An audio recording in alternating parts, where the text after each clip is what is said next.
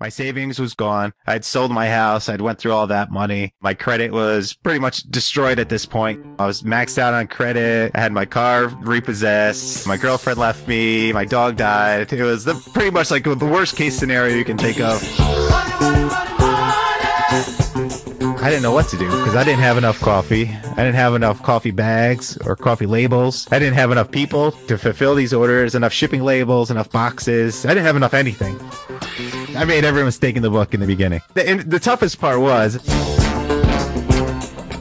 the next day, Good Morning America called. And they're like, hey, we just read about your coffee and we're not that far from you. Would you like to have your coffee on Good Morning America tomorrow? And I said, yeah, absolutely. I'm like, this sounds great. And they're like, great, we'll be there in 4 hours.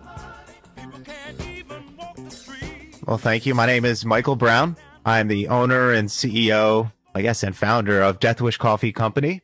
We are a coffee company located in Round Lake, New York. We've been deemed the world's strongest coffee. We've been around since 2011. That's when we kind of got our first start. Just last year, we had our best year ever. We're lucky enough to win the Intuit Small Business Big Game competition. We won a 30-second Super Bowl commercial, fully paid for by Intuit. So thank you very much, Intuit. Those guys are awesome over there. Yeah, I don't know. We just had a crazy adventure. You know, I have a decent sized team now. There's 30 of us over here. So how did you end up getting that Super Bowl commercial? That sounds kind of cool. Let's talk about that first. All right, great. Because I'm not really great at just kind of going off off the cuff here. Yeah, I mean, I'll just keep asking questions from here, but let's go ahead and start at the Super Bowl commercial because that sounds pretty cool. Yeah, fantastic. So in 2015, I was on Facebook just paging around, trying to see how my Facebook ads were doing and making sure my customers were happy with us. And I came across a Facebook ad for Intuit's Small Business Big Game competition. And this is a competition that they had done 2 years before. And I recognized it as a huge opportunity for any small business. The winner at that time was Goldie Blocks. They make these engineering toys for young girls. Really cool company. Anyways, so I'm like, wow, I'm going to win this. And that's kind of my thought process. As soon as I saw it, I'm like, we're going to win this. So I got my team around. I'm like, hey guys, I'm going to sign us up for this competition where they're going to basically pick a small business to have a Super Bowl commercial. And I'm like, I think with kind of the momentum we had, because we had a lot of momentum at the time, we were doubling in size year after year. I mean, we were still small. We were still, I think at the time we were a $6 million company. We were doing about $6 million in revenue. I'm just like, we're going to win it. So we filled out the application. And we submitted, they made you answer a few questions and they made you do like a video. And initially it was kind of like a American Idol type contest. You had to like get people to go to your link and vote for you. We had a pretty decent email list at the time. So that was our initial strategy. He's like, oh, we'll just send this link to our email list and people will click on it, vote for us, and hopefully we could win. I think it worked initially because we got chosen to be a top 10 finalist.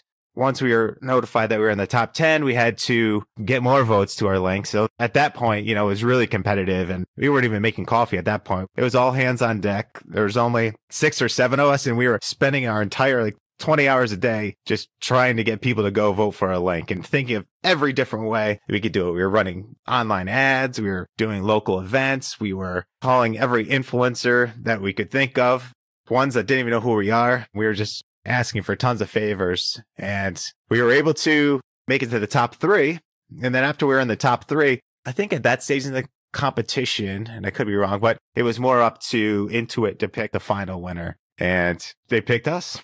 And so what does a 30-second commercial usually cost for the Super Bowl? In 2016, it was, I believe it was $3 million for a 30-second ad. I think with the actual filming of the production of the commercial, I mean, I think that was at least $1 million commercial that they put together for us. Mm-hmm. So yeah, probably about $4 million. I don't know exactly, but It was somewhere around there. Do you think you were just driven based on what this advertisement can do for you, for your company, or was it like competition that you wanted to show and beat everybody else? I mean, what was the reasoning behind or your drive behind it?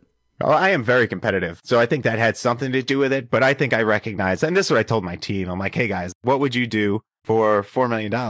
How hard would you have to work to get a $4 million piece of marketing? And I'll tell you what, I heard Gary Vaynerchuk say it at a conference I was at, and I 100% agree with him that a Super Bowl commercial is still the best bargain in marketing right now. Just the amount of return we got from that commercial for that 30 seconds was incredible. Yeah, well, can you tell us about that? Because that was going to be my next question. Yeah. Well, besides the actual commercial itself, right, where for 30 seconds you're in front of 110 million people, or your brand is. Besides that, all the lead up going into the Super Bowl commercial, going into the big day. So they released the commercials on, I believe it's the Thursday before Super Bowl Sunday. At that time, all the media markets pick it up and they try to judge who has the best commercial, and they start to do commercial previews before the Super Bowl. So, I mean, that generated a ton of buzz. Plus, since we were a small company in this competition, we were able to get on, I think, all the morning shows at the time. Good Morning America, USA Today. So on top of just the Super Bowl, it was all that built up buzz moving into it was huge. And then at the actual time the Super Bowl commercial went live, which was in the third quarter,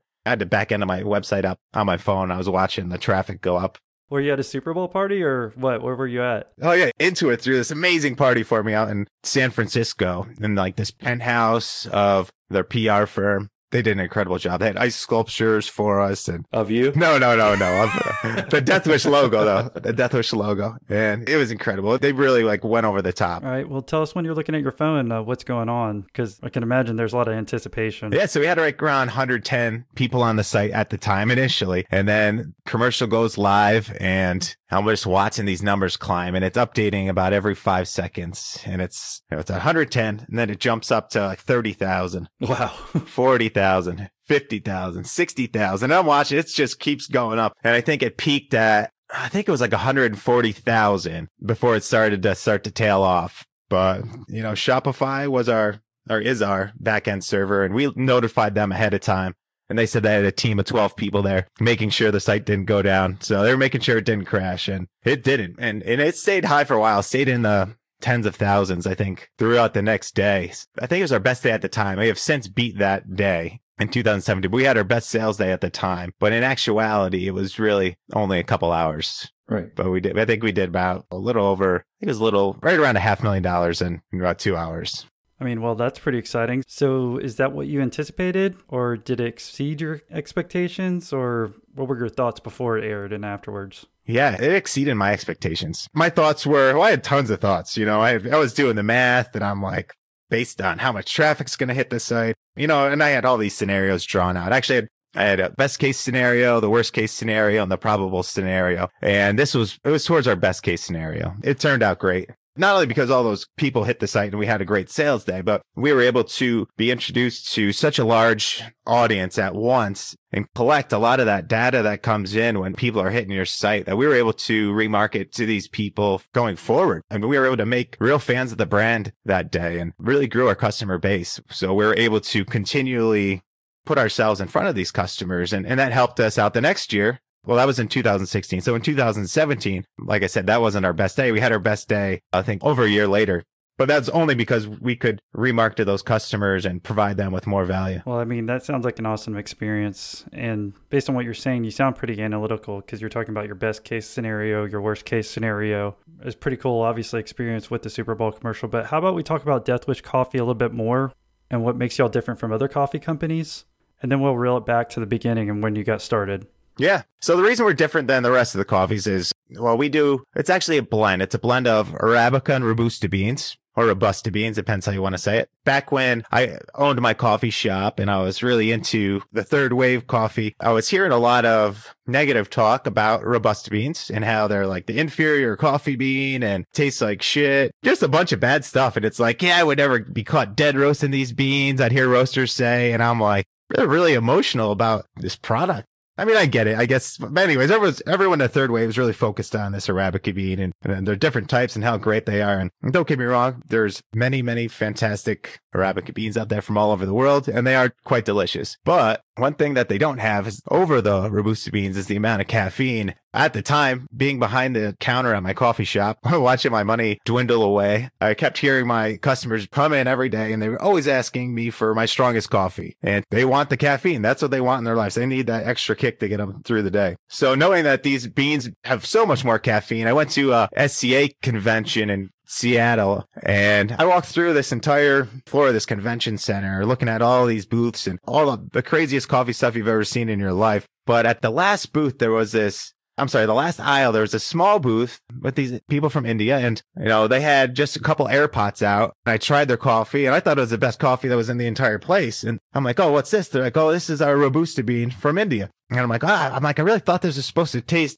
a lot more bitter, and pretty much I thought it was supposed to taste awful, and it didn't. It tasted incredible. So I grabbed their card and I got a sample of their beans. I started blending it with some Arabica beans I had, some Peruvian beans that were really sweet, and I just put together this blend that not only I thought tasted like the best coffee I've ever had, but it also like made my jaw almost want to lock up. It gave me so much energy. My heart was pumping out of my chest. And I'm like, I think those customers that come into my store, they're going to really want to try this. So I did. I made a batch for them and I gave it to them one day and they thought it was amazing. They came in the next day. They're like, oh, we'll take a cup of what you gave us yesterday.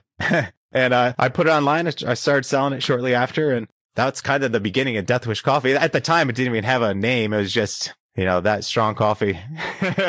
You talked about like a third wave of coffee. I just want to make sure we understand the basics. And I believe you were like talking about the different types of beans. Yeah, I mean, could you just talk about the basics and the differences of these coffees for like someone who doesn't drink much coffee? Yeah, absolutely. I actually didn't even start drinking coffee until my late 20s. So all of it was very new to me in my late 20s. But yes, there's many varieties of coffee beans, but there's two basic types. There's the Arabica bean, which are harder to grow. They're typically grown in higher elevations, but they have tons of flavor profiles. And, you can get into Arabica beans like you can get into wine with like all the different types and varieties and flavor profiles and ways of brewing it, ways of roasting it, ways of processing it. It's numerous. And that's what you're going to find at your local coffee shops, at your Starbucks, at any high-end coffee shops as well. So the Robusta bean, now that bean has been around for a lot longer, and it's kind of it's what the markets are based on, the coffee commodity. It's more of like a mass market product. You know what I mean? It's easier to grow. You can grow it. I think Brazil right now is the largest exporter. Yeah, it's just a much sturdier crop right now. And I think the benefit of it is the caffeine, able to get the job done, but it's not as highly coveted by the people in the coffee industry who are trying to sell $5 cups of coffee. And so what was the third wave thing that I was hearing about? So third wave, I guess specifically, is this came on, I think, right after, Starbucks got big. And that's the third wave is more about having coffee be more of like I want to use the word art, but not really. It's like the art of coffee. You know what I mean? In coffee shops, it's higher end Arabica beans, specialty drink. To me, that's what third wave coffee is. It's less about the coffee at your work coffee maker. It's more higher end. I mean, I think my favorite interviews you've ever had are the ones where you've bleeped out their name. I think there was 2 of them where they were just absolute fails. Yeah, the 2 Patreon episodes. I think it was number 2 and then 17 that just came out recently. It was just like the oddest interaction ever. It was awkward and super, super entertaining. Yeah, well, good. Well, glad I got 2 entertaining Patreon ones there for you. Yeah. Your whole thing is that you're trying to pack in the most caffeine and at Death Wish Coffee? Yeah, a lot of caffeine, still have a great we only have one blend of coffee. We only have one coffee. It's Death Wish Coffee. We're not trying to bring out the floral notes that may or may not be present. We're just roasting high quality Arabica beans and we're hitting our flavor profiles and our roast profiles, but it's more, you're going to enjoy the flavor, but you're going to notice the kick. Well, let's go ahead and take it back to, if you don't mind, when you graduated college. I was looking at your profile. You graduated SUNY Albany in 2003? Yeah, I wish it was SUNY. It was SUNY, State University of New York at Albany. Yes, I graduated there in, I think it was 2005. And then I got my master's in accounting from St. Rose, which was a small private school down the road from Albany. I think I finished that up in 2007. I guess that's where kind of maybe the analytical mind comes in, but where does the coffee making come in? Because to go from accountant to coffee maker, is that the deal? Yeah, I was working for the New York State Comptroller's office and I was having a hard time making it through the day. After work, I went home. I was talking to my roommate at the time and I said, Frank, I'm like, I have a hard time making it through this day. I'm like, after lunch, I'm like, I could barely keep my eyes open. And he's like, oh, do you drink any coffee after lunch? I'm like, no, I don't. I'm like, I don't drink coffee at all. He's like, you should give it a shot. So I did. I gave it a shot, went to the coffee maker the next day, had a cup, and I powered through the rest of the day. And I thought, I can't believe that this hasn't been in my life up until now. So actually, after I quit my job at the controller's office, not very long afterwards, I started. What's a controller so people understand? New York State Controller just manages the New York State's money. Nice. And then so you're managing the tax money. And then you said sorry to cut you off. You're saying you're quit, but I want to just make sure that you wanted to get into coffee. And did you save any money before doing it? So I did have a little bit of savings, not a ton. But yeah, I mean, my decision to stop being an accountant wasn't well thought out. I had two bosses at the time and they invited me to a meeting to just those two and myself. And they're like, Mike, we notice you do well here. You do a good job, but you're taking a lot of time off. Basically, anytime I earned any time, I took it off immediately. they're like, you've been coming in late and I wasn't being the best employee. So they're like, well, where do you see yourself in a couple of years? And I'm like, wow, like so I kind of sat back for about 10 seconds and thought about it. And I'm like, well, I don't really see myself here. And I'm not that happy. So I'm going to put in my 2 weeks. So I put in my 2 weeks right away. And they were like, well, no, like, we didn't want you to do that. We were just wanted to see where your head's at. But I put in my 2 weeks right then and there. And I was gone and I was unemployed for about a year after that. And I just hung out in coffee shops. That's basically what I did because my friends were working. I thought it'd be cool. I'm not working for a year. I can go on all these adventures. No, it's not like that because, your friends aren't around. They're all working, trying to make it. I have a little bit of savings in my account, but I was going through it pretty quick. Are we talking like 40 or 50K if you didn't work for a year and you're just kind of going to coffee shops? I think I had more than that. I had about $100,000. And so did you just think in your head that you're like, okay, maybe I'll come up with a business idea after you put in that 2 weeks notice? Was that the thought process? Yeah, I think that was part of it. Part of it was I really didn't know what I was going to do. I think I just wanted to use that time to kind of just really get my thoughts together and explore what options are out there. And well, you needed some more vacation time, it sounded like. It reminded me, I watched The Office a lot. I think Pam said at one point, like, she gets excited every year about days she gets to take off, and she used all her vacation days by the time February hit that year, and that's the longest that she had went. Like, usually it'd been a week into January or 2 weeks into January. So, well, I mean, I guess it's important to understand, too, that you weren't happy, but it was kind of funny that those guys actually brought that meeting upon you, and then you made that realization there, I guess. Yeah, I'm sure they could tell in my work. I would spend half the day trying to avoid being at my desk. I was sleeping in my car some days. I'd go for long walks. Right.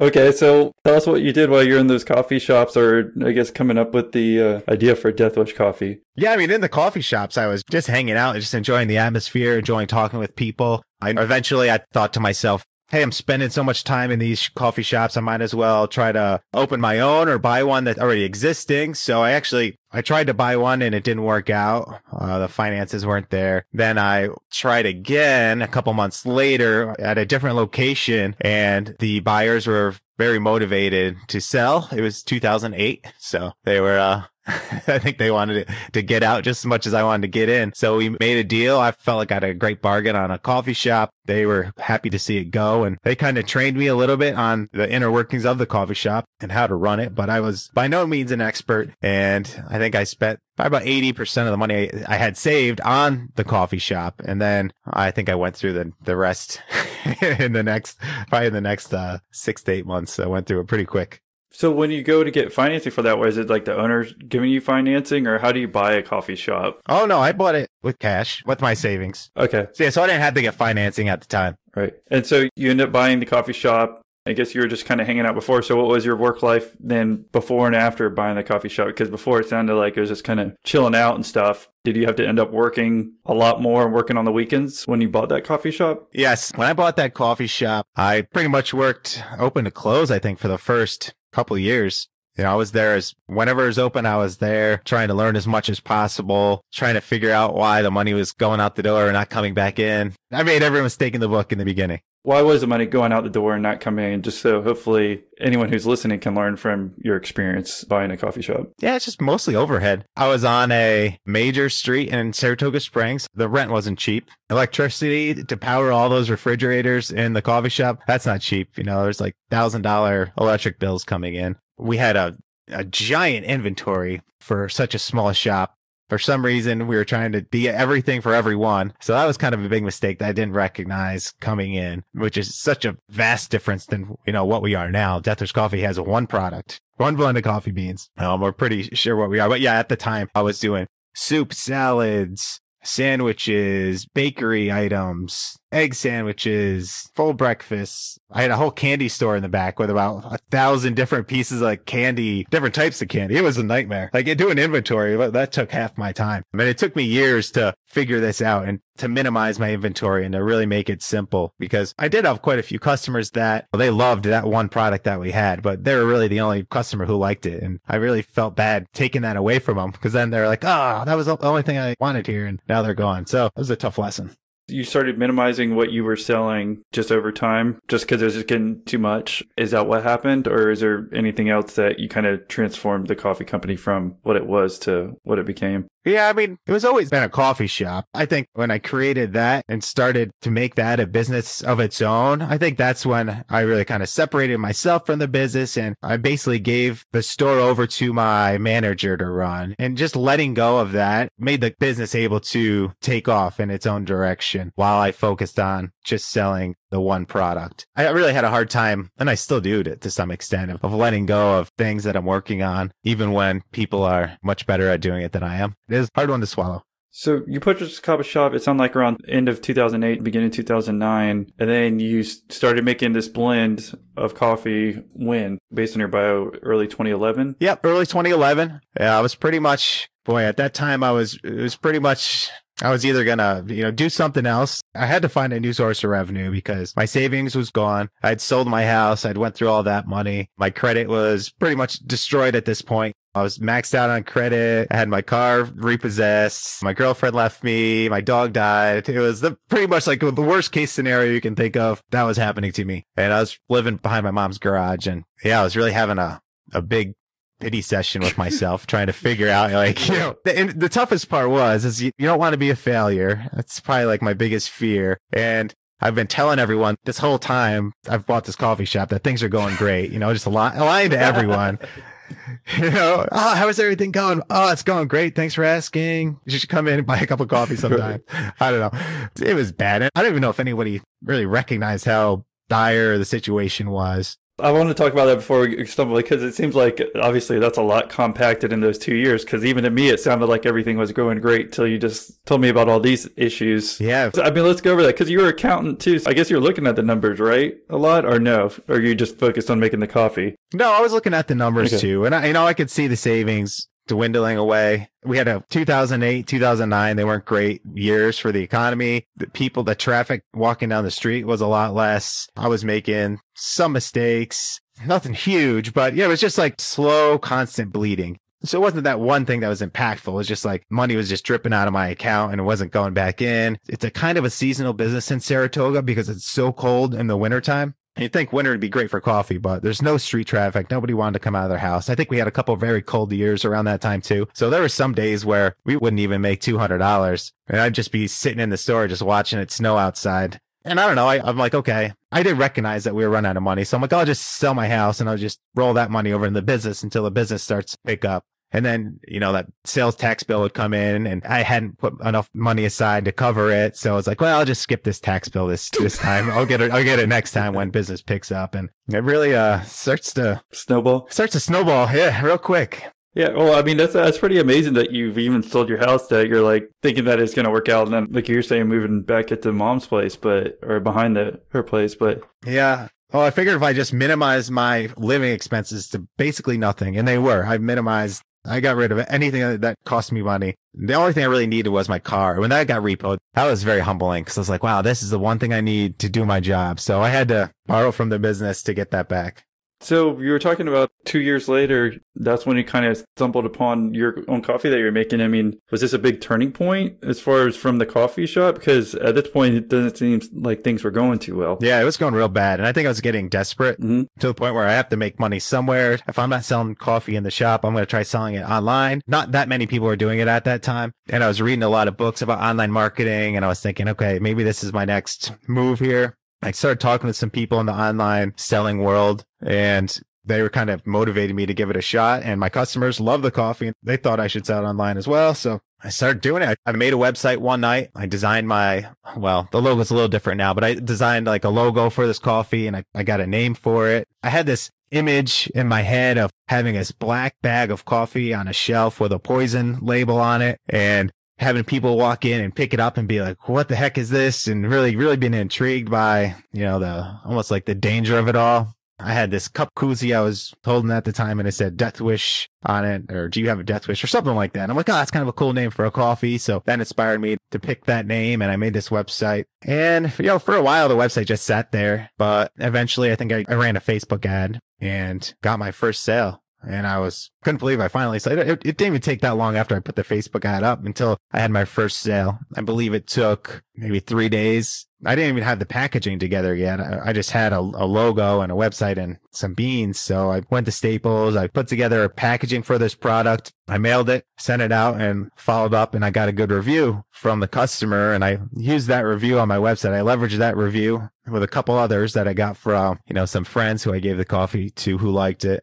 That was like a snowballing effect too, because, I'd sold one bag and then I think a month later I sold another bag, a week later, another bag, and then 2 bags a week, 3 bags a week. And then it really started to I'm thinking okay, I'm actually seeing some growth here. And I think that's when I thought I had some, is when I started to see reorders and selling more than a bag a month. When it started to bring in actual money, and my goal at the time, I'm like, if I could just bring in, I think I said $5,000 extra, that could really help me cover the bills and keep the coffee shop going. And move out of mom's house, right?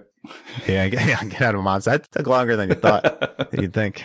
Well, yeah. So, I think that's important to first kind of just set a small goal, at least in your head, to give you something to shoot for. So that was the idea, is okay, I can bring this online, sell it that way. How did you learn to make the website? I guess you told us how you did the packaging by going to Staples or whatever to put that together. But just tell us about learning initially. You said you were reading about online marketing and then putting together that website to get your first sale. I read a book by Jim Cockrum at the time. Can't remember the actual name of the book, but I read this book and how did I learn how to make the website? I'm trying to remember. I went to a website called Weebly at the time. I don't know if it's any good anymore, but at the time it was basically a drag and drop type site where you could, I didn't know how to code or anything, but I could, put something together and it wasn't the prettiest website ever. It was actually looking back on it, it's a little embarrassing. My team, they use this website called the Wayback Machine, and they'll go and they'll find the first website I had and break it out and show visitors sometimes. And it's embarrassing, but at the same time, it was very effective. It had, I think, all the elements to have for a good site. It had calls to action everywhere, and I don't know, I thought it was great. You had a simple, I guess, website creator that you can easily put on there, and then you learned the call to actions, which is important to get people to buy. So why don't you... I had some trust certifications, a lot of testimonials on there. From you and your mom? Exactly, yeah. But okay, so from there, let's talk about how you're able to improve and, I guess, increase sales in the shop and online. So after I felt things were going good, one of my best baristas at the coffee shop, she tried to quit on me. And I'm like, why would you want to quit? She's like, well, I can't remember the reasons. I don't think she just liked it anymore. She didn't want to be a barista. I'm like, well, I have this small side project going. If you want to come work for me, I think if I'm a little bit more consistent with posting on social media and following up with customers, it could do a lot better. And I'm like, I can set you up in an office somewhere and, you can work from there. You don't have to come into the coffee shop. And she thought it was a great idea. And she's like, okay, yeah, I'll do that. So I didn't have enough money for an office or anything. So behind my mom's garage, I set up part of my living space. I set up this office that she could work out of. And she came in every morning to work on basically reaching out to customers, reaching out to influencers, sending out samples and posting on social media. So she did that every morning and I'd go work in the coffee shop for the rest of the day. I'd never even see her. I just knew she showed up in the morning. Because we're so consistent, or she was so consistent, we were seeing some impacts from all of our efforts. Sales were picking up to the point where I stopped working behind the counter in the coffee shop and just started working at fulfilling products out of the basement of my coffee shop. So I just bag the coffee down there, seal it, ship it, and send it. And all of a sudden, she'd be at this little temporary office, I guess, that you set up at your mom's place in the back. She was doing that. So, that must have been interesting for her. And how were you paying her? Because it sounds like one extra person in expense. Was she working for free? Yeah, that was the risk. I was a risk at the time. I'm like, I didn't have enough money to pay her. So the only way I'd be able to pay her is if I succeeded, or if we succeeded in making enough sales to pay her. And we almost immediately it started to pay off. So yeah, it was a risk I took, and luckily we started to sell enough coffee to pay her, but not much more than that. We didn't make much more than that. So it wasn't like I could pay any extra bills with the efforts, but we were gaining traction and we were building a decent customer list. So what did you sell her on other than, I guess, she wanted a change? Did you let her know unless y'all make enough money that you're not going to be able to pay her? No, I didn't say that. This is important. What happens if someone's in a similar situation and it sounds like you approached it the right way. So yeah, maybe I should have told her that. Look, in hindsight, but I didn't. I mean, at the time, she probably knew it was a risk because I don't think she had even heard about this side project I had. It's not like I was selling Death Wish coffee in my coffee shop at the time. I wasn't. I was kind of like a secret thing I was just doing to see if it worked, almost like an experiment. But I didn't want to put myself out there totally with it, just in case it failed again. And you just told her what? You pay her like $10 an hour to help with the social media stuff? Yeah, I paid her hourly. I think she's still on the books of the coffee shop. So I didn't have to I don't think I had a new actual business set up at the time. I just operating under the umbrella of my coffee shop. Yeah, no, that's important. I mean, I'm actually doing the same thing with my podcast, with like my own company. It's just like, you don't need to go out and make a new LLC and all this stuff. If you're experimenting and seeing how it works, I think you need to get some actual traction before setting it all up and saying, oh, this is your title. Like, I guess you could make her chief marketing officer or something like that. Whatever. Right. Yeah. It is a pain in the ass later on down the line to switch all those accounts over and stuff. But yes, initially you don't have to do that. It's important to just be simple, I think, and just without overthinking it. Because what happens if it doesn't succeed and you do all that work and you could have been focusing on maybe growing at first? But it sounds like that's 2011. We're in 2018 now. I'm trying to figure out when there was a switch because so far it didn't sound like things have been going so well from 2008 to 2011. Yeah, no, it wasn't. So between 2011 and 2013, it was pretty much status quo. Things were growing and doing well on the Death Wish coffee side. I was able to make the extra $5,000 I need to keep the coffee shop running, but I still wasn't paying off any debt. The online sales had become they've been coming at a much quicker velocity that I actually brought Megan back to the coffee shop. She was now working in the basement with me and helping fulfill these orders and bring them to the post office. So things started going pretty good on the online coffee sales side. One of the strategies we were using was we were taking out samples and sending it to, I call them influencers, but news reporters, bloggers, celebrities, rock stars, anyone who had an audience online. We just surf the web for half the day, make a list of many contacts as we can find that we could reach out to, try to get their information so we can send them a coffee to sample. And hopefully, we thought, if you write about this, at the time, I wouldn't say it was easy. We fail most of the time. I think probably 95 out of 100 of these requests were denied, but people are looking for stuff to write about. And if you can provide them with something exciting and something noteworthy, and especially if they like coffee, in our case, it really helped to get them to write a piece on us. Now, I think it's a little tougher because influencer marketing is people expect money from it now. But at the time, we weren't paying anyone to do it. It was just all free. And we'd help them write articles and stuff by having it pretty much ready to go. Yeah. And where are you located? My company is in Singapore, but I live in Malaysia right now. Cool. Yeah. So why did you decide to become a member? It was really by chance that I stumbled upon your podcast. Yours just popped out. I said, okay, let me just try. And I like your interview style. I thought you asked good questions and I learned a lot. It was quite in-depth. So you mentioned about Patreon that I can get certain benefits. So when I looked into it, I said, okay, why not? I have really honestly already spent a lot of money that I didn't get any return from. I said, why not? I mean, in this journey, there's a lot of things that I spend money on, the courses I bought, whatever. I said, why not? I just be a member and I get to speak to you and perhaps I can learn by having a one-on-one with you. Yeah, so what have you thought of our group calls so far? I like the group call so far. I like how insightful it is, and it's kind of an extension of your interviews. That's how it feels. And I think that if anybody has a real project they're working on, they can benefit a lot from it. One thing that made me want to join was when you shared the first group call. And I heard that episode, I'm like, this is a nice little community. It's friendly, it's genuine. And so that was helpful. Sounds like you were early on some of that stuff, even when you took out a Facebook ad, but that was like 2011. And I don't think many people were even talking about that. They weren't talking about the social media influencing. Can you tell us a little bit more about that? What worked and what didn't, as far as were you targeting people who wrote about coffee, or were you targeting? Yeah, no, not really. It was almost like a buckshot approach. I had a form letter that I had written out and it was basically like, here's our coffee. This is what it's about. This is what we're trying to accomplish. It's, very strong. Basically just a form letter. And I just had her send it out to everyone. And then a little sample of the coffee. So it'd be a little package that you'd send to all these maybe celebrities or anyone random that you could find. Exactly. Yeah, mostly bloggers, news reporters. Those were where we found the most benefit. And actually, the neat thing about these bloggers at the time, and I'm pretty sure this is the way it still is because I actually heard an online not too long ago. Once one blogger writes about it, all the other bloggers or news reporters, they all pretty much get their news and information from their peers. And this one guy from Cool Material was the name of the blog. And it was a website that basically just had the coolest new items on the market. He wrote about our coffee and gave it a great review. And from there... And what was it called again? Cool Material? Cool Material. Okay. Yeah. And from there, I think NPR heard of it and they wrote a little piece on it. And from there, CNN wrote a little piece on it. And then boy, it just started really snowballing really quick. And it was still just Megan and I. And I'm like, oh boy, I'm like, this is starting to get some traction here. I'm like, this is starting to work. And all of a sudden MTV writes an article on our coffee and they're all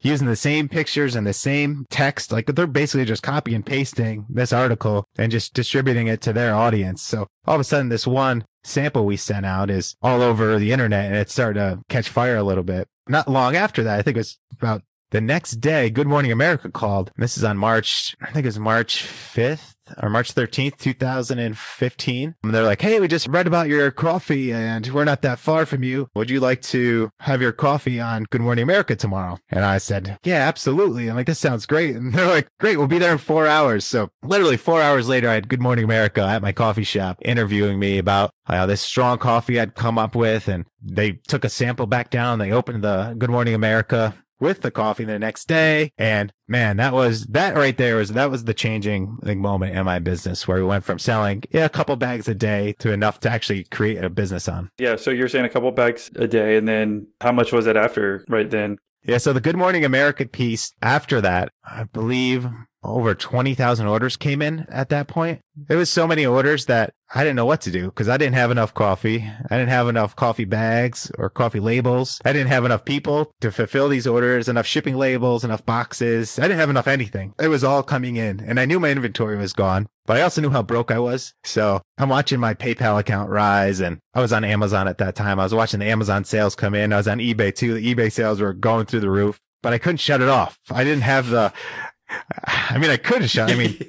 physically I could have shut it off, but I couldn't shut it off mentally because I was just seeing like finally something worked, like something really started to work well and it was powerful. And so actually I went up to my coffee shop and I pulled some customers that are friends of mine out of the coffee shop and I asked them if they would help me fulfill these orders. So they came in and they started working with me and I did everything I could to get these orders fulfilled. And it actually took 30 days to get all the coffee out the door and to get caught up again. Yeah. So tell us more about it. So you're freaking out at the same time, yet you're excited. I imagine overjoyed because at this point, it seemed like everything was kind of slowly going downhill as far as net income, right?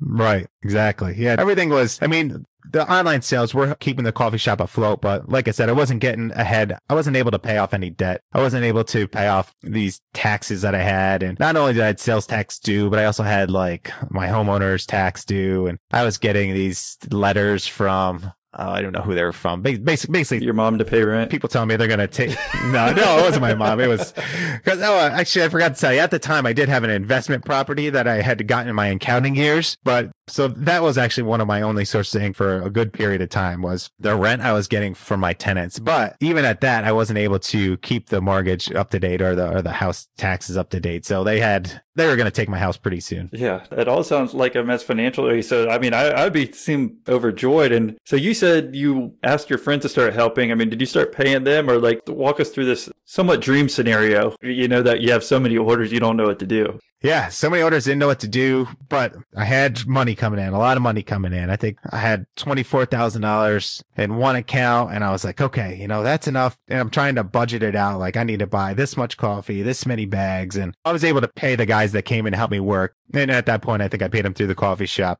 But it was, every day they'd be like, hey, Mike, is it okay if we come back tomorrow? And I'm like, yeah, come back tomorrow. And like I said, by the time the end had come and we had fulfilled all the orders, I didn't want this just to be like a one hit wonder type thing. You know what I mean? I wanted to have these customers as repeat customers. So I went back through and I actually refunded probably about 80% of these customers. I refunded them all their shipping back because we had a shipping charge at the time. Like, obviously we didn't ship on time. So here's your shipping back. And I had a letter written up to everyone that basically told them what happened and why they didn't get their coffee on time. And and how like Good Morning America came and it was a big to do and we weren't ready. And most people were very, very supportive. Some people were just like, whatever, kiss my ass, get out of here. but I was able to, salvage enough of those relationships where people did end up buying again, which is good. I think that was smart to write that letter too, because I think they understood that versus you not saying anything and it being a month late and not like refunding shipping. Right. Yeah. No, yeah. I reached out to, I sent everyone an email and I was very transparent about the whole thing. Right. And from there, I mean, Amazon and eBay, they weren't as nice as some of those customers. So I got kicked off of Amazon and got kicked off of eBay for life. For life? And yeah, that's what they told me. Okay. Pretty much don't ever come back. And a lifetime ban from eBay. Amazon was, believe it or not, after a few phone calls, I was able to negotiate some terms with them where as long as what did I say? I said I'll never try to fulfill my own products again. I will only fulfill through your FBA program. And they thought that was good enough to allow me to sell on their platform again, which is good. eBay eventually let me back on, but I still to this day have limits on how many I can sell a month. It's ridiculous. I get it. I imagine you're drinking a lot of Death Wish coffee at this time. Is that true? Yeah. Oh, God, I was drinking so much coffee. And the Good Morning America, when we were on that show, it really kind of got a whole nother media frenzy started behind it. And I think for 2 weeks after that, I was doing every interview with every major publication ever, telling them all about my coffee, which was quite the adventure. So sales really picked up. We really grew a great customer base during this time. So much that, even after I refunded everyone, paid the employees, and there was finally money left over. And I even started paying off some of my debt, which is good. I was able to save my house from getting repossessed. And there's money left over where we were operating out of the basement of my coffee shop. And this place was probably only 10 feet by 20 feet. It was 200 square feet. It was tiny. And we didn't have room to move down there. So I ended up getting a small warehouse, a 1,500 square foot warehouse that I leased out just down the road. And when we moved into there, I felt like that was a point where I was like, okay, the Good Morning America, that kind of solidified us as a business. And now we actually have our own headquarters. The space was so giant, I thought at the time, that I'm like, how are we ever going to fill this? But we put some desks there and we got a couple, we got our packaging supplies in, our coffee in. And a year later, we were able to buy our own roaster, because at the time we were just using toll roasting. We were using the roasters of our other roasters in the area. So they were doing the roasting for us, but we finally able to get our own. And yeah, for a while it was going great, real great. And actually it never really slowed down. Like things kept doubling. We started really focusing on our online marketing efforts and email list building, that we are able to grow our business over 100% for the next couple of years. And at the time, what was your lifestyle like as compared to before? I mean, were you still just working all the time? Yeah, still working all the time, maybe working more. Right. It's just I was doing different types of work. I saw the coffee shop. I had a manager in there and he was running it, but I still had to, there's still small things that only I could do. You know what I mean? Like some contracts, leasing stuff, dealing with the city. A lot of little things that aren't a big deal, but they're kind of annoying when you're trying to run another business at the same time. So did you eventually sell the coffee shop? I did. It took me a while. I just sold it last October, to the manager who's been there the whole time. Him and I have been friends for forever. It was good for him because he's like, Mike, I'm, pushing 40 now and I don't want to be a coffee shop manager. He's like, we got to make some changes here. And I'm like, yeah, do you just want to buy this coffee shop? I'll give you a great deal on it. And we arranged something and now he took it over. So now he's sitting pretty because he does a great job with the coffee shop anyways. But now that Death Wish Coffee has a bunch of credibility and a lot of good buzz, the community flocks there as the home of Death Wish Coffee, and he does pretty good. Okay. So you're talking about switching your roles over time. I mean, did you have any mentors helping you and guiding you in doing all this or no? Or anyone to lean on? Yeah, I think at that time I really started getting into self-help, really major self-help stuff. And since then I haven't slowed down. What time? And this is 2013. Okay. Yeah, I started doing masterminds. I started reading a lot more. I started joining a lot of these industry groups. And I think shortly thereafter, 2014, I started with coaching. I did some Tony Robbins. I think I did Unleash the Power Within. That was a trip, man. Whew. How so? Tell us about that. Talk about getting outside your comfort zone at one of those things. Cause I was an accountant by trade, right? I liked sitting, I thought I liked sitting behind a desk. And then when I was in the coffee shop world, I was always talking with customers, but it was always, I was relatively reserved as a business owner. And then I go to this, Unleash the Power Within thing. And they got you hugging and dancing with your neighbors, and you're like holding strangers, and you can't really use the bathroom. Well, I mean, you can, but you don't really want to. He lowers the temperature in there, so it's like 60 degrees. You're freezing your ass off. You got to pee real bad, and you're like, I don't know, crying and hugging your neighbors. I would say it's strange, but it's really effective. It was effective. Mm-hmm. And looking back on it, it was quite the experience that kind of got me to, really appreciate getting out of my comfort zone and how you can really grow yourself in a quick period of time if you're able to withstand the discomfort. And so what were you able to apply from all these things, whether it's a Tony Robbins thing or the mentor groups that you're learning from? What were you able to apply to help grow the business? So from like a overall standpoint, not a specific standpoint, but I just think it's that constant working on yourself that makes you not forget to get better. You know what I mean? And I noticed this the other day, actually. I have a coach now. I skipped my call with him last week for some dumb reason. And I noticed that, towards the end of the week, I lost total focus and I lost a little ambition. I'm like, am I getting burnt out here or what? I'm like, well, I didn't talk to my coach last week, so we didn't have like a plan built out for this week. And I don't know. Yeah, I just think it's constantly reminding yourself to keep working on yourself and getting better. Even though it's like a different thing every week, I don't think there's one specific thing I get from it other than just that constant, even if it's tiny, that constant improvement every single week. Oh, I think you're just getting nervous for this podcast interview, right? Knowing there are millions listening to your story and that will bring you more traffic than a Super Bowl commercial. That's right. Yeah. It seems like we talked a lot between 2013 and 2015. So how about maybe from 2015 to today? Where have things grown? What mistakes have happened since then? Because it seems like after 2013, everything started doing pretty well. Has there been any dips since? So not in the revenue side. Luckily, we've been able to continue our revenue growth at a pretty decent rate. In 2013, I think we were doing around 3 million. The next year, 2014, I think we did around 6 million. And where are you at today? Yeah, right after the Super Bowl. So in 2016, that helped us triple our revenue. So we were doing around almost 18 million that year. And then last year, 2017, I think we finished around 22 million for the year.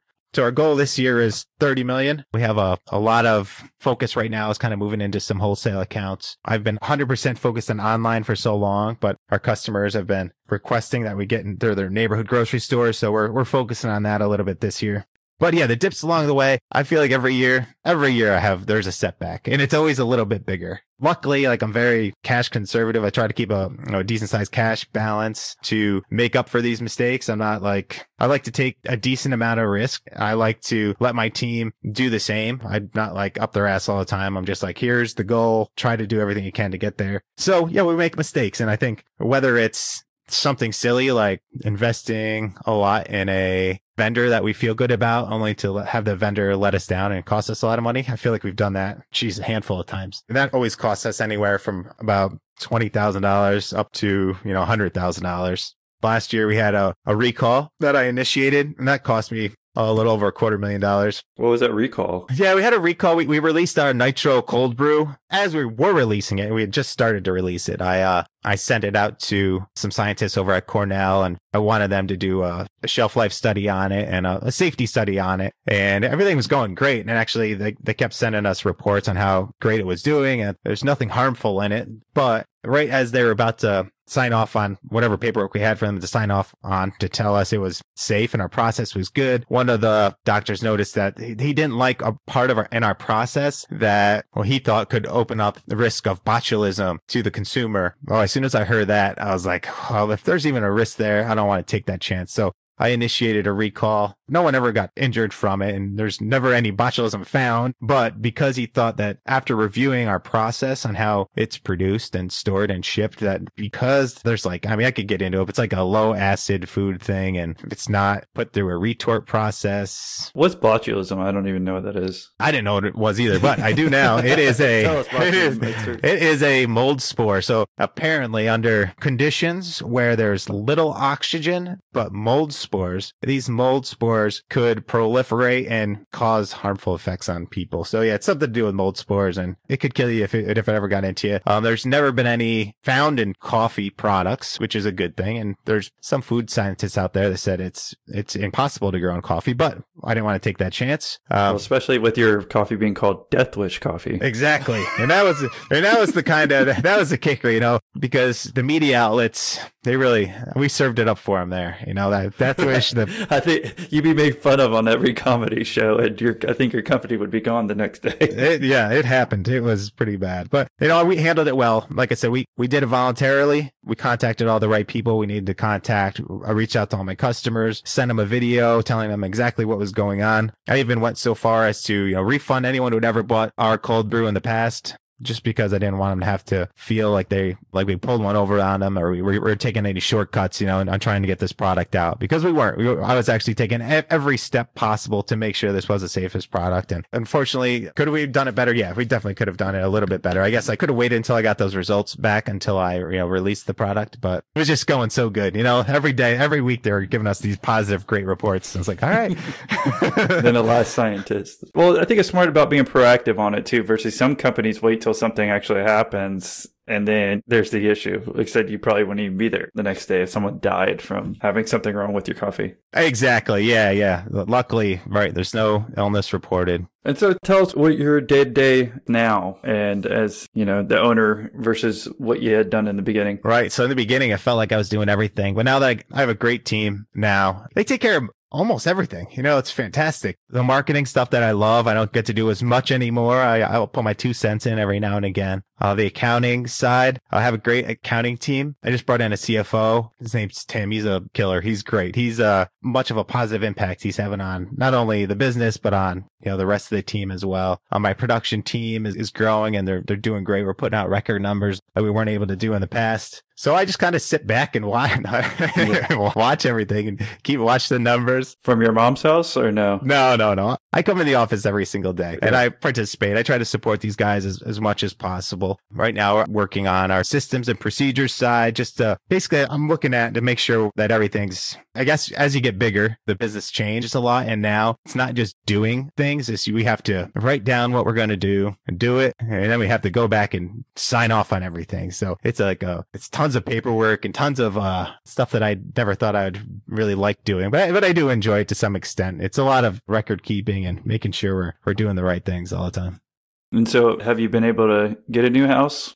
Yeah, I did. I got a new house last year. Yeah, my girlfriend and I moved in. It's got a nice pool. It's not over the top or anything, but it's nice. It's very nice. Sounds good. I mean, and then I think it's important to understand the transitions that you have to make too. Now you're more in a procedural systems setting now that you have a team, it sounds like, versus in the beginning where you're having your girl come from the coffee shop to your house and just kind of figure out what to do marketing wise. Yeah, there's like doing a lot of stuff in the beginning. Now it's a lot of planning and meetings and making sure everyone knows what's going on. So implementing all these communication systems and procedure systems, and yeah, it's systems and procedures for everything. And it may sound like a nightmare, but it is fun if you get the right team around you. I have a pretty good motivated team they want this to be a world-class company, and they're going to do anything they can, everything they can to make sure it is. And right now, right, that's our focus. We're trying to be SQF certified, so we're kind of working through that process right now. And it's a big undertaking, but it's just going to make us better. Well, it sounds like you've been pretty good at hiring based on what you keep talking about your team. Do you have any tips on that, or how have you hired these people to help you grow? I don't even think I'm that. I think I have a great team. Luckily, it's all kind of been hired through, they do most of their own hiring, if that makes sense. I mean, it started as like friends of friends, like people vouching for people. And luckily, they've worked out. I heard that could be a nightmare, but not in my case. I've had some consultants come in and help out with the hiring process. They've been helpful. I interview people, but I'm not the strong point there in getting the right people in. I got Tim. I actually hired a company to help me find our CFO, and I thought they did a great job. Well, it sounds like you have a good culture. I mean, because sometimes that doesn't happen over time, but has it always been pretty solid? Yeah, I think that's one of our strengths, is just a very motivated, driven team. None of us are experts in the fields that we're in now. I feel like I said, I pulled my first few employees right out of my coffee shop. They were customers of my coffee shop, and they're still working with me today. And we've kind of learned our positions through Google and through YouTube videos, just trial and fire. You know, we have that mentality of always kind of learning, seeing what's next. It's kind of bad, I think, initially because we lacked a lot of experience, and we still make mistakes every now and again. Whereas if someone had a ton more experience coming in, we probably could have avoided some.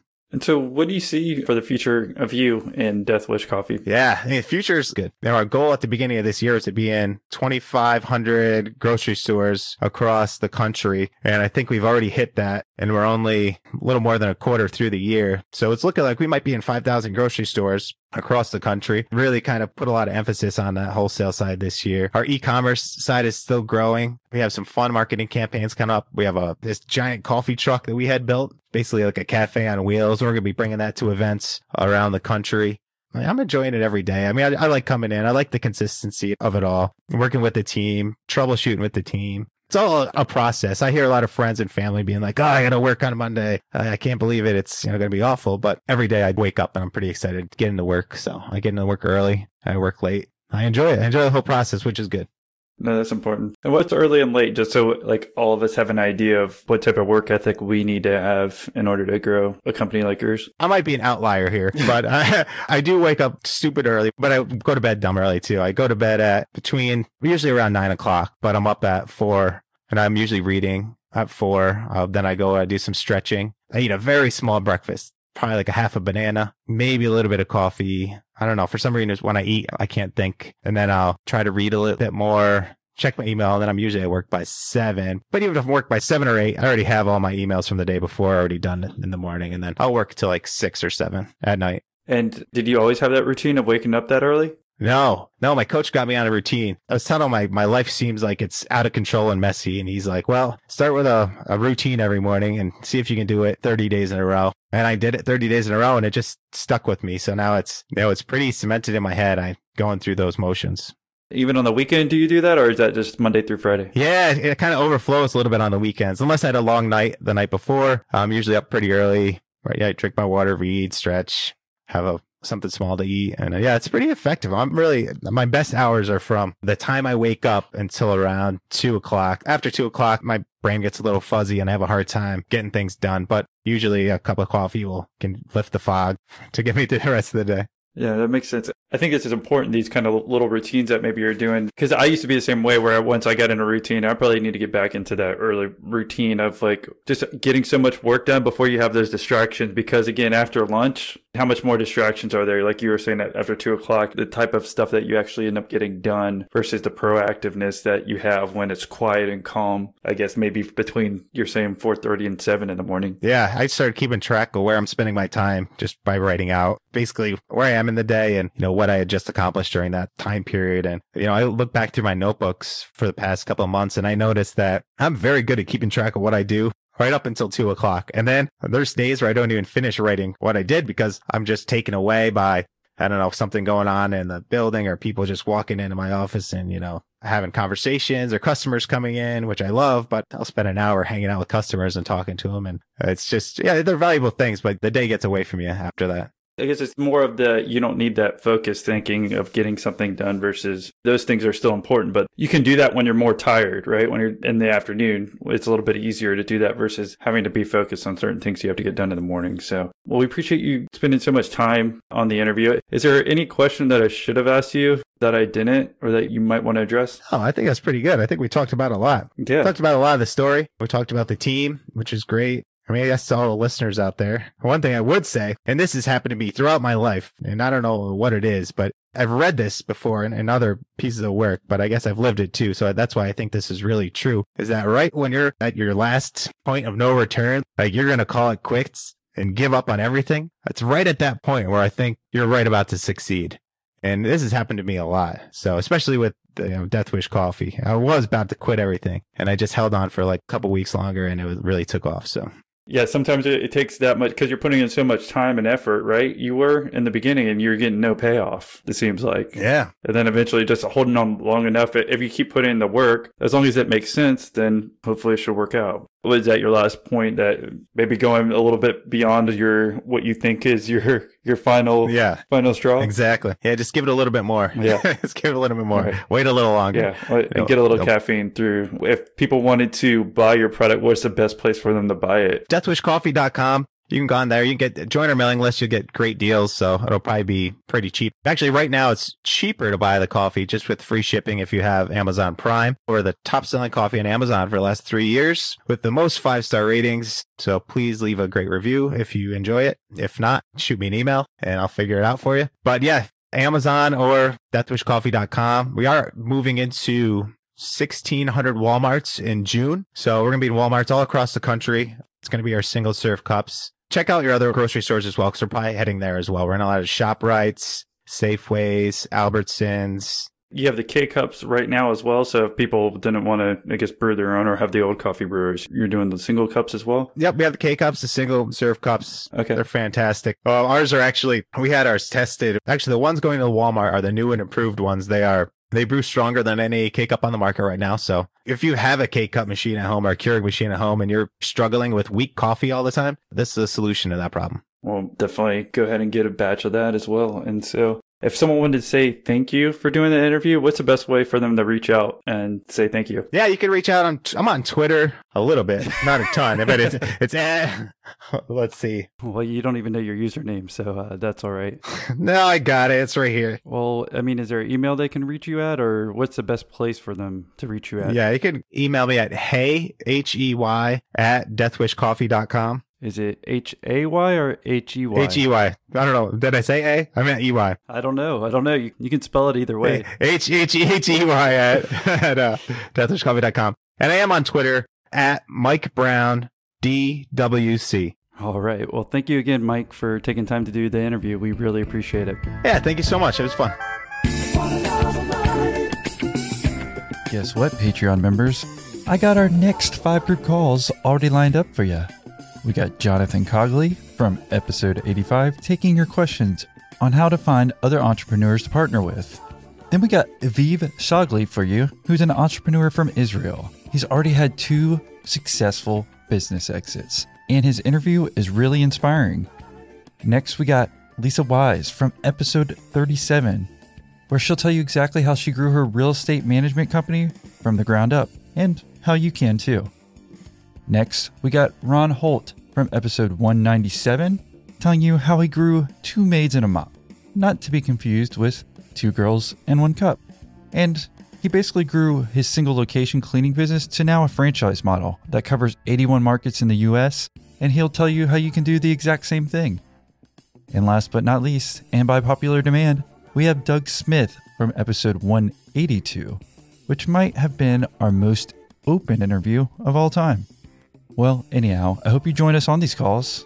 I only invite my favorite guests back to do these group calls, and we try to have a good time while also getting your business questions answered. Plus, if you ever miss a call, we've got a back catalog of every group call. So if you're tired of, being a passive pussy, then come join us. I mean, are you just going to keep listening to this podcast and not do anything? Or are you going to be proactive and get in the game? Well, hopefully it's the latter, because it helps you and me. And if you're interested in becoming a Patreon member and you're not already, then go visit our website at millionaire-interviews.com and sign up today, where you'll get instant access to all past group calls, plus our special Patreon episodes. So hopefully you join us on the group call and become a member today.